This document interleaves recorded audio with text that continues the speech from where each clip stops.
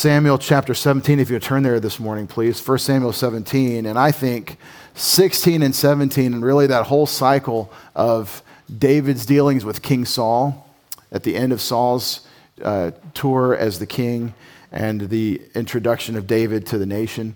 I think it really is demonstrating biblical ownership or biblical stewardship. We're asking the question, I think the passage is asking the question, who's the shepherd? And just by way of review, as you read the story, God wants a king after his own heart to shepherd his people. That's the first introduction we have of David by person in 1 Samuel 13 when Samuel renders a judgment from God on Saul. He says, God's going to reject you, and he's going to select for himself a king after his own heart. And it will be David. It will be King David.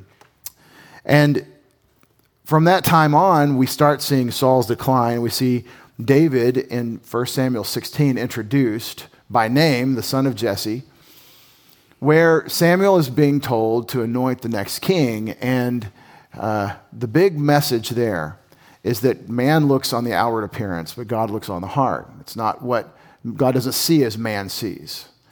And so Eliab looks like he would fit the bill, but God said, no, the heart isn't the one I want. And it isn't necessarily that you have to be physically unattractive to have a beautiful heart, because it turns out when David is finally revealed, he's good looking too. There's a genetic thing in Jesse's house. Okay? And so it's really not about the outward appearance at all. It's about the heart. And God knows, and this is so vital to understanding stewardship. You and I have been given what we've been given, material and immaterial. The physical body, everything about our physical lives, and our spiritual lives. And these are stewardships. Everything God has given us, life itself is the great stewardship. And what is your heart like? What is it like? What does God say when he evaluates the heart? When the word of God cuts through in Hebrews 4:12 and can be a critic or a discerner of the thoughts and intents of the heart, what's going on inside? With David, it's the Psalms. And so with the Holy Spirit today in Ephesians 5, we should be speaking to one another in psalms and hymns and spiritual songs. What's your heart like? And are you a steward of that inner person that God is making you? I love the idea that is purported to have been, many philosophers have probably said this through history, but the one that I remember speaking about this is John Adams. His advice about being a virtuous person is to imagine yourself as virtuous. Think of the person that you would like to be. Picture yourself. And, imagine with a pressed pair of slacks, not all slovenly. Imagine yourself like you'd like to be, and then, having used that faculty of God-given imagination, try to live to that standard. Try to be that person because you've imagined it. And after the flesh, I suspect our imaginations fall short. But with the Word of God and the person of Christ in our perspective, imagine yourself as one who is putting on Christ. Let's be Christian about this. And in the Holy Spirit, make the choices that conform that character to the Son. Be in the Word and let him renovate your thinking, for example, as we're doing right now. So this is the topic in 1 Samuel 16, and the question of who the shepherd is, well, the one God said. And he's the one that's equipped because he's got the right heart. And it turns out he's not just equipped in heart, he's equipped in hands. And that's 1 Samuel 17. So God makes the decision who the next king is, and then he shows the nation in 1 Samuel 17 through circumstantial arrangement. God puts the right man, the right supervillain in place for the next king who is already designated to demonstrate that he is indeed God's man to shepherd his people Israel. It's so on the nose that he's the shepherd of the people that he can't even use kingly weaponry. He has to use shepherd's weaponry. Now, why is he good with the sling? If you ask little kids this that are in the homeschool co-op, they will say because God was with him. He's good with a sling because God was with him. That is likely true, but the text says nothing about Holy Spirit aiming devices. It says nothing about the technical prowess of, I was pretty good, but the Holy Spirit turned me into an instantaneous expert. What we know, though, is that he's faithful with everything his Father assigns to him. He says, you tend the flock, so he tends the flock. And what do you have to do to tend the flock? You have to watch them. You have to You have to soothe them, you have to feed them, you have to lead them, and you have to protect them. And I believe, personally, this is my theory about David, and I like to share it with you. I think he's good with the sling because he's faithful with what his father entrusted to him, and he needs to be good with the sling. And he has time to be good with the sling, and he's out there perfecting his skill, and he's not out there feeling sorry for himself, probably most of the time. It doesn't say, but based on what we see in the story and the heart that God is describing, I think David is good with the sling because he's supposed to be. Because he's a shepherd, and that's the task that's assigned to him. Oh, well, I got to be good with the sling to protect the flock. It's the most efficient way to scare away or to kill one of these predators that comes after my flock. And David clearly says that as we pick up the story of 1 Samuel 17, when he's telling King Saul his resume. Saul says, you can't take down Goliath, and David says, oh, I can. I've killed worse enemies than Goliath. Let me see if I can find the place where we want to pick up the story. We said Eliab in verse 28 was not the shepherd. The question is, who's the shepherd? Eliab in chapter 16 is the one that Samuel says, surely before the Lord is his anointed. He's the firstborn. He's got all that firstborn assertiveness. He's got all that firstborn, I know how it is because I did this before everybody else was even around. He's that guy, and we love the firstborn, but God says, no, he's not the one. Now Eliab, the firstborn, we meet him again. He says something, and it isn't intelligent. When he sees David obeying his father, doing exactly what his father sent him to do, take the care package to his brothers, when he sees David, he is immediately jealous. He saw his brother get anointed over him. His brother's going to rule over him. He's going to be a king over him. And oh, that must chafe with Eliab. You just have to imagine the way sibling rivalry after the flesh is. His anger burned against David, and he said, why have you come down? Do y'all know the answer? It's like that song, Mary, Did You Know? Well, the questions in Mary, Did You Know are answered in the Gospels, generally by the angel Gabriel. Yes, because the angel told her. All right, so why have you come down? Does anybody know why David came down? Because his dad told him to. Why did you fix that rifle? Why did you put that rifle together so fast? Because you told me to, drill sergeant. That's why I did it, because I do what I'm told. And that's the idea. With whom have you left those few sheep in the wilderness? You aren't even important. You don't even have an important job, and you can't even do that. That's the attitude Eliab has. I believe this is projection.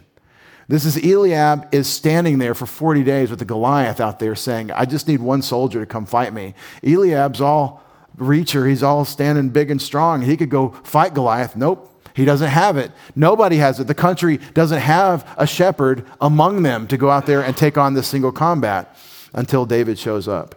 And so Eliab is projecting on David that he doesn't do his job, that he's not a good shepherd. It's obvious. It's on the nose. The shepherd. Who's the shepherd?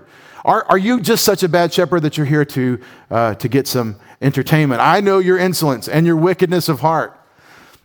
Remember that, zing! What is the story in 1 Samuel 16? God selects David for his heart, rejects Eliab for his heart, apparently.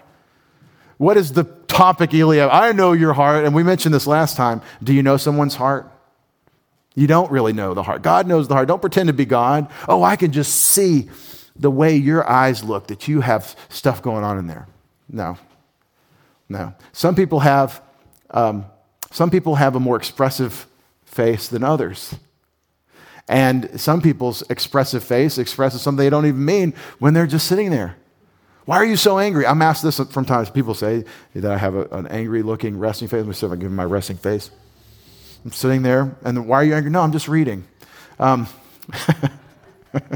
You don't know someone's heart. But Eliab, again, is projecting. He's saying what's true of himself about David. And this is no way to live. You with siblings, you with brothers, young boys, brothers at home. Think about this. That man or son, that boy stands or falls before God, for his creator. And your job in his life is not to put him in his place. It's to remind him of his position in Christ. It's to elevate him. It's to edify. This is so easy to be a breaker downer, but you're supposed to be a builder upper. It's so easy to fall into the flesh and do this because you're not dealing with God yourself and your own personal relationship with him. For you've come down here in order to see the battle. And so we said Eliab's a sheep. Remember that? He's one of the sheep. even though he's accusing David of not being a good shepherd. And David said, what have I done now? Was it not just a question? I'm just gathering information. What actually, and notice David doesn't need to fix Eliab. He's not going to, oh yeah, you're going to tear me down? Well, I'm going to tear you down. No, he moves on. He's had this, he's fought this fight before. He's been through this dance and he knows how it ends. And so I think he says, I'll just move on. He turned away from him to another and said the same thing, and the people answered the same thing. By the way, context, what's the same thing? The people are saying whoever kills Goliath gets to be the king's son-in-law, the family has no more income taxes, and he's going to be a wealthy man, that the king will enrich him as new aristocracy. It's a knighthood plus waiting. It's like a prince, like a prince billet right away if you'll just do this. And David does it, it turns out, with one shot, one kill. When the words which David spoke were heard, they told them to Saul, and he sent for him. And we said, we don't have all the dialogue. You can't ever tell all the things that happen in a story. But notice the way the writer produces this, the way Samuel or whichever prophetic writer writing word for word God's word says, he introduces the dialogue between David and King Saul with David speaking first. They told Saul, Saul sent for David, and then Saul doesn't say, come forward and that's not the way it's presented. David speaks first in the narrative, the way it's written, the way that God is portraying the story. David comes with the heart. Let no man's heart fail on account of Goliath, on him. Your servant will go and fight with this Philistine. I, King Saul, will solve this. And he doesn't say I, he says your servant. He's humble, but he's assertive. Oh, that we could be both humble and assertive. Too assertive with no humility becomes aggressive and boorish, and it's not the fruit of the Spirit. Too humiliated, too placating, and not assertive. Too, I don't want to say humble because it's not. It's another form of passivity, and I think it's a form of arrogance because you're destroying God's image. You're supposed to be assertive and humble and tell the truth. And David doesn't really have a whole lot of stomach acid, apparently, about this. The most interesting thing about this to me as a young man, when I was a young man, was to think of this as a cool, collected operator, the way David thinks. He is not, like I get sweaty palms right about now in the story. He doesn't seem to be, his blood is ice cold. He is just in execution mode. That's the way he's portrayed. And this is what makes for a great hero, by the way, in any narrative. As somebody that in the face of the danger is able to fully account for it. He's not crazy. He knows he may die, but he is thinking and he's responding appropriately to the circumstance. And this is what we want. Then Saul said that, by the way, that makes you a good steward of the crisis. It makes you a good steward of yourself and what God gave you in the crisis. So Saul says to David, you're not able to go against the Philistine to fight with him, for you are but a Na'ar, while he has been a warrior from his Na'aroth. You're a youth ready for basic training, and he is like this battle-hardened warrior in his prime, is what he's saying. It doesn't mean David is 13. He's likely something between 17 and 20. He looks like a grown man, and he may be right about ready to go and enter the service. Remember, David's 3 older brothers are with the army. So he's some sort of teenager toward the end of that phase, it seems. But David said to Saul, and this is the resume. David said, okay, King Saul. And notice he doesn't say, oh, well, the king said no, so I then, in obedience to the authority, will say, yes, sir. No, he realizes that in the conversation, there's room for some discussion. It may be that you have to sometimes say, okay, I understand what you're saying. Listen, I'm with you. I'm going to do what you ask, but can I please ask a question about this? Can we say something more than just this is the end of the discussion? When the boss says that's it, I don't want to hear anything else, you have to respect those wishes. But notice that he's not afraid. I'm not afraid to talk to the king. And so if somebody in high authority like this calls you on the carpet, I mean, that's a lifetime event right there. But David's already been in the king's court. He's dealt with the king a great deal. They've been conversation partners for a while, with David playing his stringed instrument for the king. And he says, when a lion or a bear came and took a lamb from the flock, I went out after him and attacked him. And I rescued it from his mouth. Now, that's not good math. It's good shepherding. It's good shepherding, but it's not good math. The math is, my life is not worth the life of one of these sheep. And sometimes, as we said, the lion gets his tax.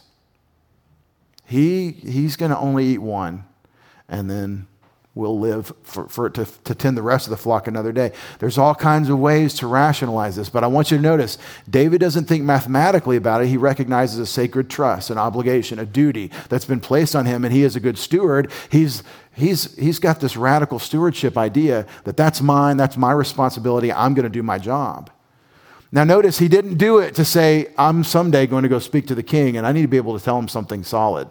He doesn't know that. He doesn't know how today's actions are going to affect tomorrow. Have you thought about this? I've thought about this a lot.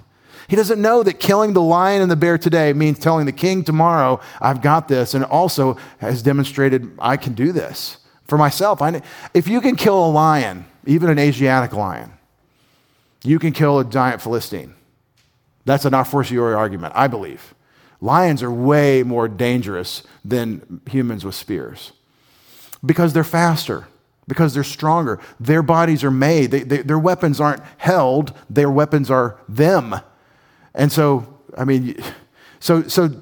David is faithful with what's been entrusted to him. He puts his life on the line.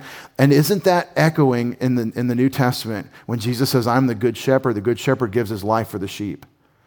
David put his life on the line for his flock in a literal sense where they're actually sheep. And again, he doesn't know how today's faithfulness, today's duty is going to set him up for tomorrow's success, but we are watching this. We know how the story ends. We know that it ends with skull fracture and one army defeats the other. We know that David wins and that Saul has slain his thousands, but David has tens of thousands. We've all been to Sunday school and heard this, but have you thought about how being faithful today where I'm bored or where I'm left into this dead-end job with no possible promotion. I'm the chief shepherd of the little flock here. Have you noticed how if I'm faithful today and I'm faithful tomorrow and I'm faithful the next day, that builds a pattern, it builds a reputation, it builds not just what people say about you, but it builds a lifetime of who you actually are by your conduct.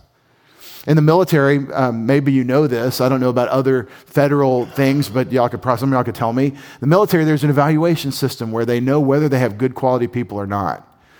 It's the officer evaluation report, and there's a non-commissioned officer evaluation report, and it's this big task where you have to write a report on someone's performance. It's a performance review. And what I experienced in the federal service that I served in the United States Army with these officer evaluation reports were they very rarely reflected the reality or the measure of the person you're evaluating.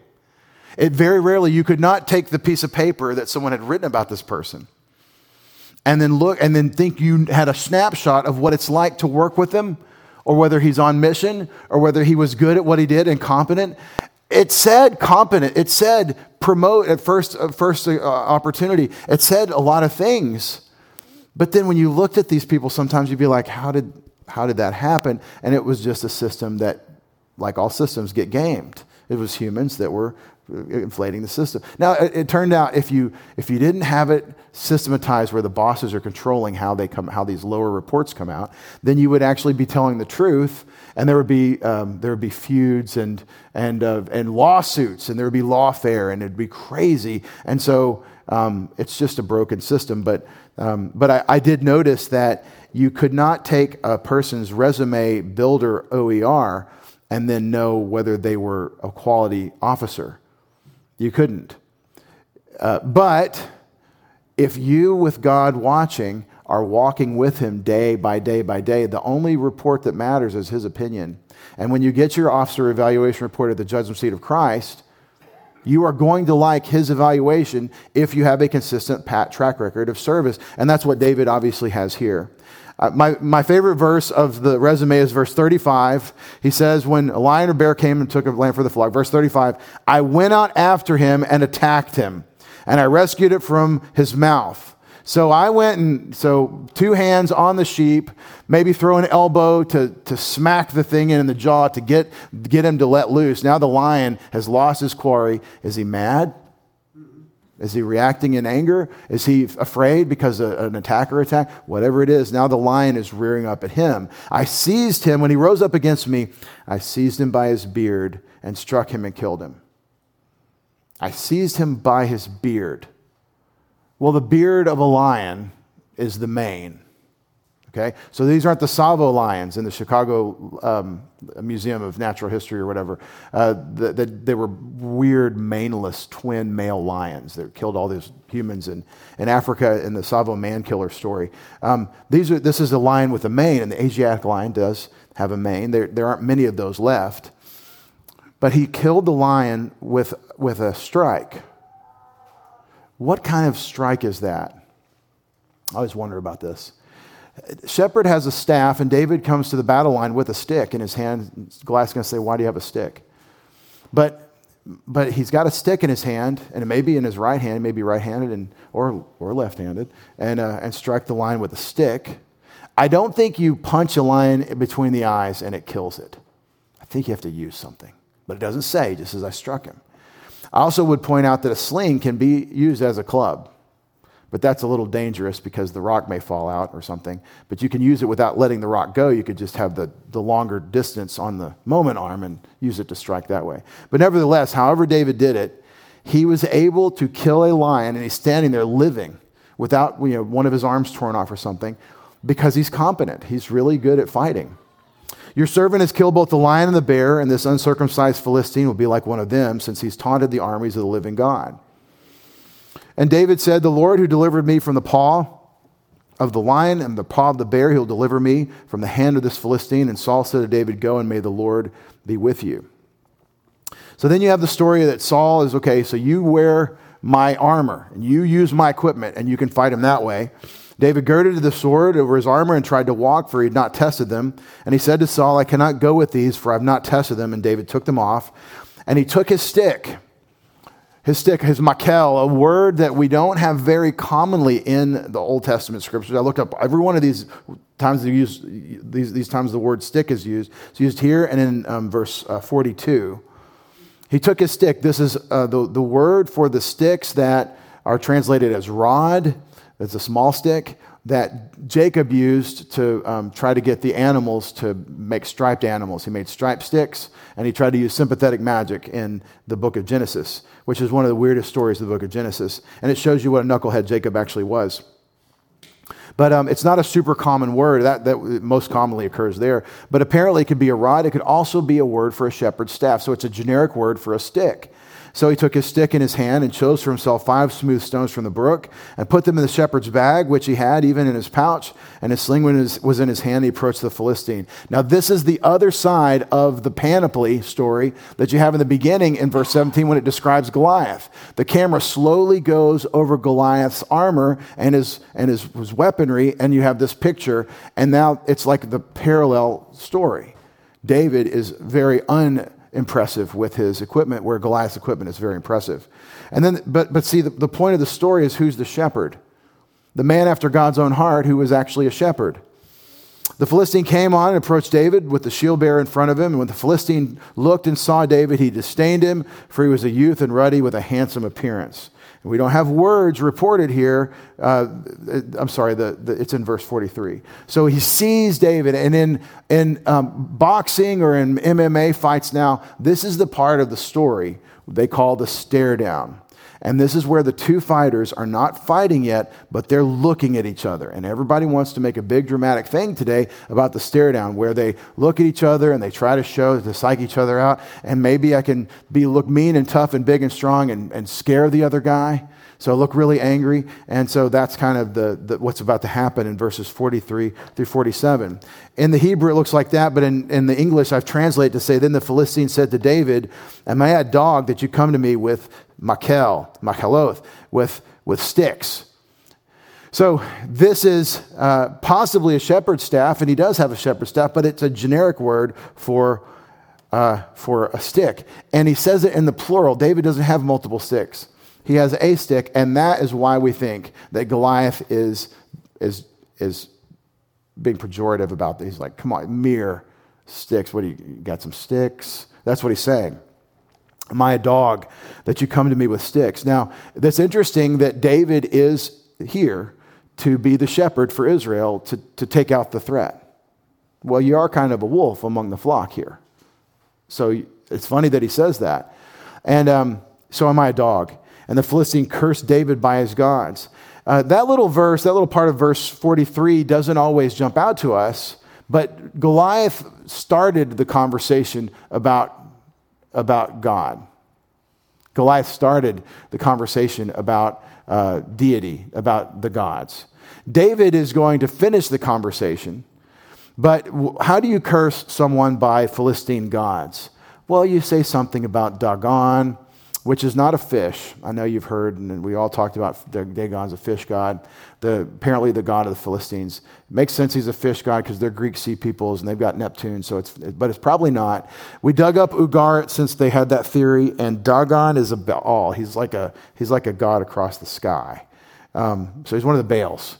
So to say he's a fish probably isn't true, and I know you might have seen depictions of these people worshiping fish and stuff, but because dog, D-A-G, is fish in Hebrew, but Dagon is apparently not the fish god. Anyway, the point is, how do you call curses? Well, you say something about Dagon curse you, or Dagon render you powerless before me, or something far worse and vulgar.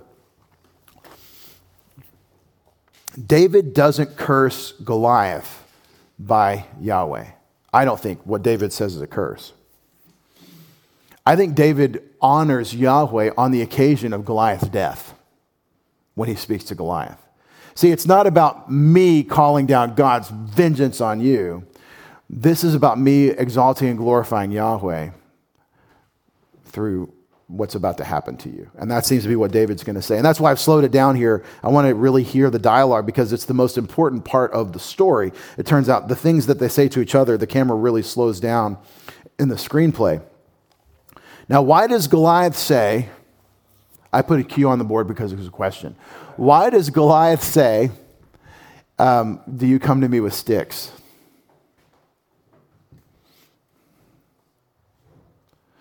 You all probably know the next slide is an A slide, the answer slide. But just think about it. Why does he say, do you come to me with sticks? Am I a dog that you come to me with sticks? In the story, I mean. He is definitely mocking him. So it's definitely a way to put him down. Why does he mention the stick?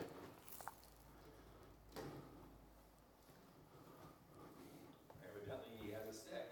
Who did? David had a stick, I guess. Yeah, so if David had a stick, which it says he took his staff in his hand, it's because it's what he can see. Goliath can see David's stick, and so he's riffing off of what he sees. Is that important in the story? If you take 1 Samuel 16 and 17 as a unit, that God is doing something that people can't see, that he sees, I think it's very important in the story.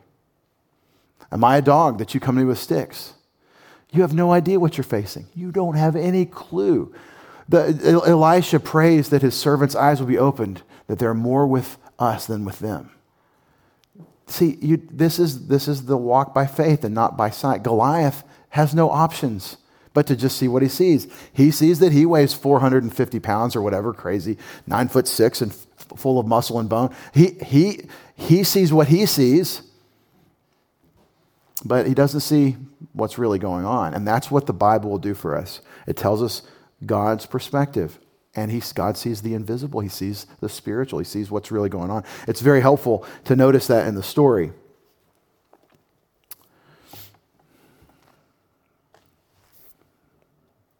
Then the Philistine said to David, he's already said the stick thing, come to me,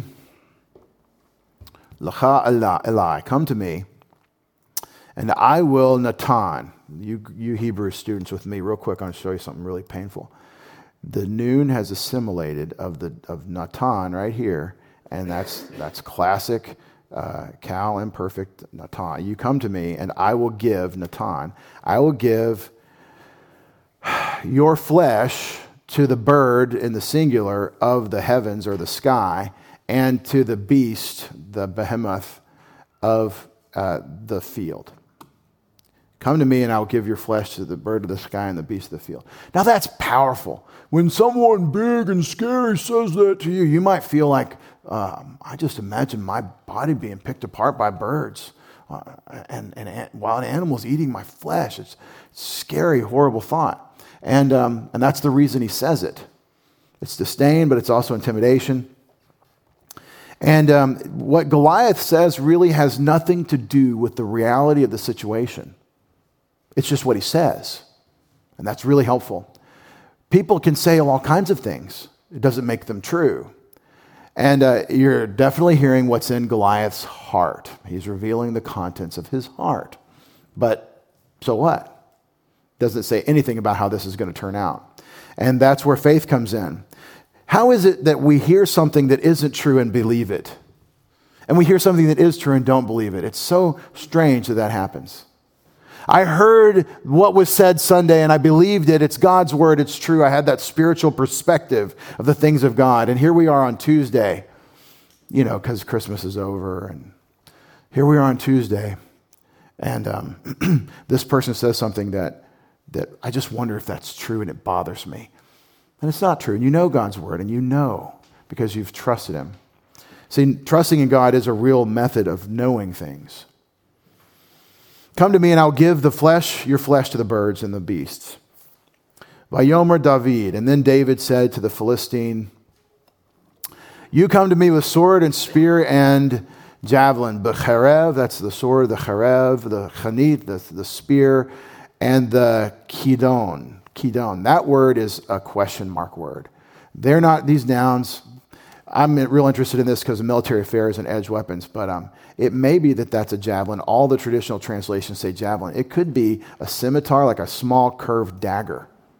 That could be what he says. But it's one of Goliath's very impressive weapons. And I like that it would be the javelin because of the Greek sea peoples thing and all that connection. And so we've always thought that word is javelin. But anyway, I wanted to point it out that this one may be something that you don't throw, that you use to cut with. Okay, so you come to me with these physical things that I can see. You see my stick. But I come to you in the name of Yahweh Sabaoth, God of the army ranks of Israel, whom you've taunted. I come to you with something you can't see. And you can curse me by your gods, but the one who exists is really empowering me. And so David, in this moment, by invoking the name of Yahweh, is towering over Goliath. Goliath doesn't see it. Nobody sees it but God and David. That name, Yod-Heh-Vav-Heh, Yahweh Sabaoth, God of the army ranks of Israel. Let's look at that for a second. This is what it looks like in Hebrew. Bashem, this is in the name, in the Shem of Yahweh.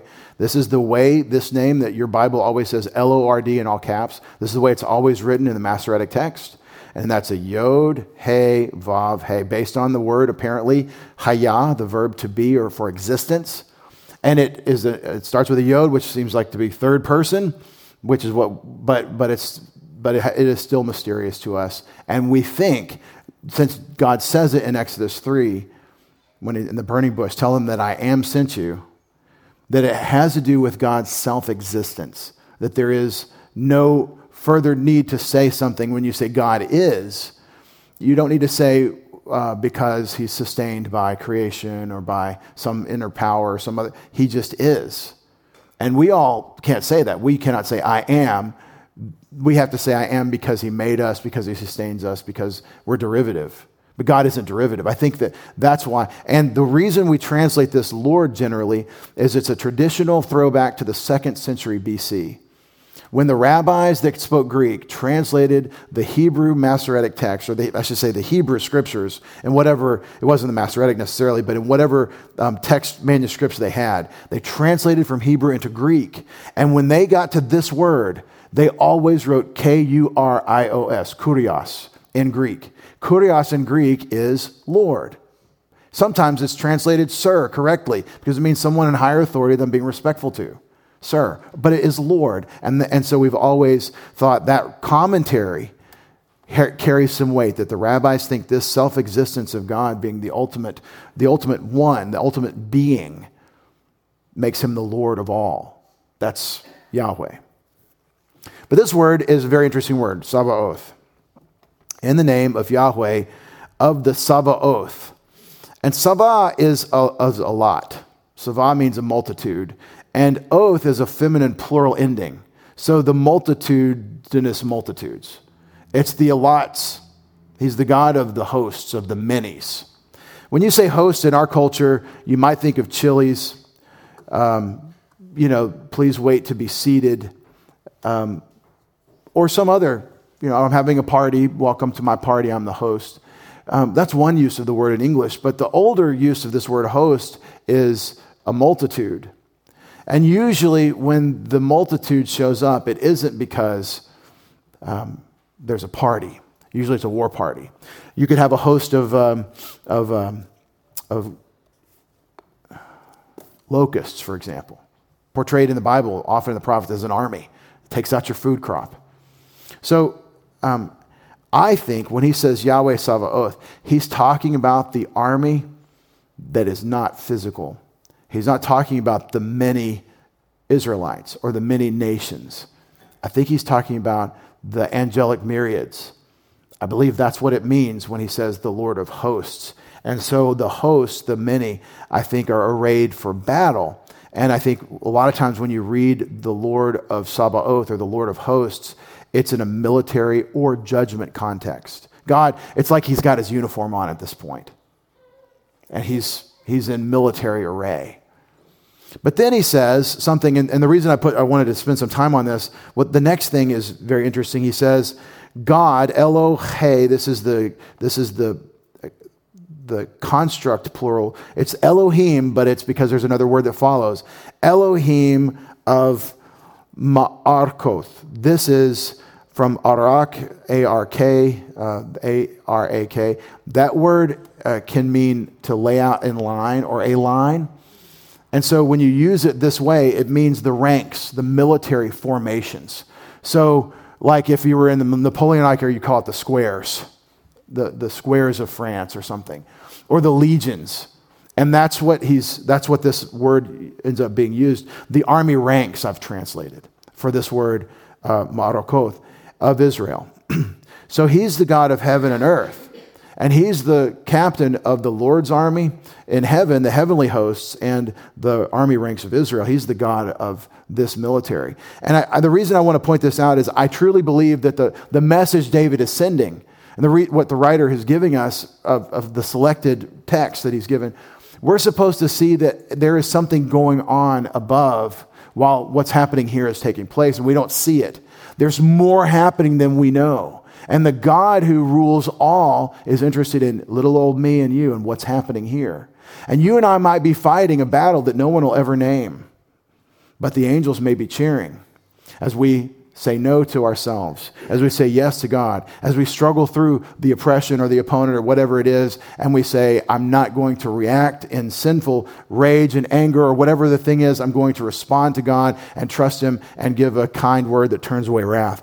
You never know what's happening, in other words, in the invisible realm while you're serving God here in the physical. And it's so hard to keep that in mind sometimes because the threat, the Goliath, the Philistine army is just in your face. It's all you can imagine. But David, I think, references the armies of God and that Israel represents the armies of God on earth. And that's the way that's their worldview. They think of themselves as the God of heaven, they're God's special nation because that's how he's revealed himself. Today, Yahweh, the Lord, will hand you over into my hand. He will give you over. And I will strike you, Nacha, I will strike you, and I will remove your head from upon you. The reason I say from upon you is because from upon you. You could just say, take your head off. But the Hebrew way of doing it in the prepositional phrases is way more graphic. You're supposed to see him without a head in that thought. I will remove your head from upon you. Then I will give the corpse of the encampment of the Philistines today to the bird of the sky and to the living one of the earth. Almost saying exactly what Goliath said. And they will know all on the earth that there is a God for Israel.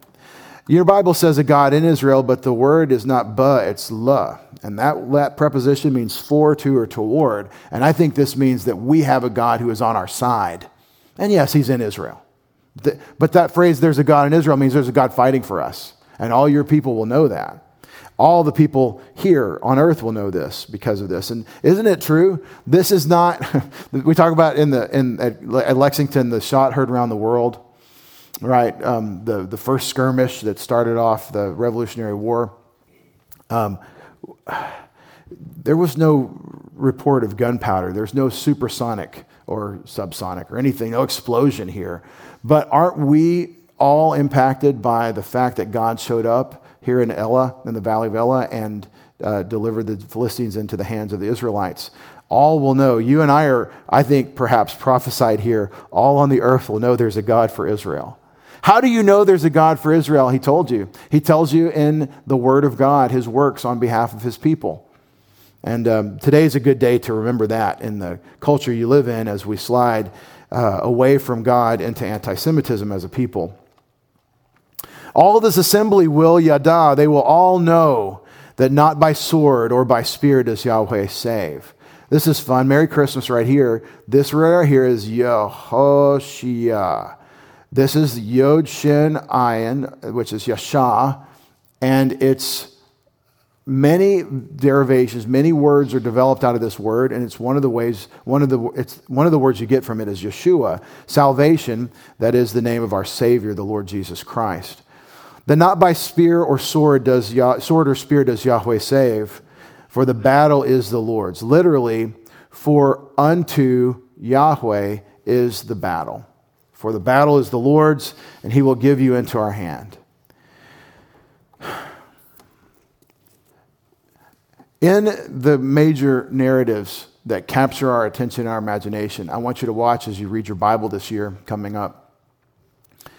So much of God's narratives emphasize the lead up or the dialogue or the explanation, and the actual event is an afterthought. In one of the Gospels, I think it's in Matthew or in Luke, when they crucified Jesus, it's the beginning of a verse, but it's the continuation of a prior sentence, and it's like a participial phrase. And then they crucified him. But all the paragraphs before were what people were saying about him, because that's the emphasis, because that's the focus. How do you relate to this event, and how do you compare it to the speakers on the field? And you and I are supposed to be right here with David. Do our actions portray that there is a God for Israel and for his people, for the church? Do our actions portray that I belong to him? Do our words sound like his words? Not that we're taking to ourselves God's prerogatives as the sovereign, but that we've taken his worldview and we think like he thinks about things. He's in control, we're not. The Lord may deliver us, O King Nebuchadnezzar, but even if he doesn't, we're still not going to give you an answer concerning this thing. We don't have to give you an answer. We're not going to bow down. Whatever happens, burn us up. And that is the attitude David has, and that's the attitude that we're encouraged to have as we consider the story. Well, we're out of time by the clock, so let me apply this for you as we close.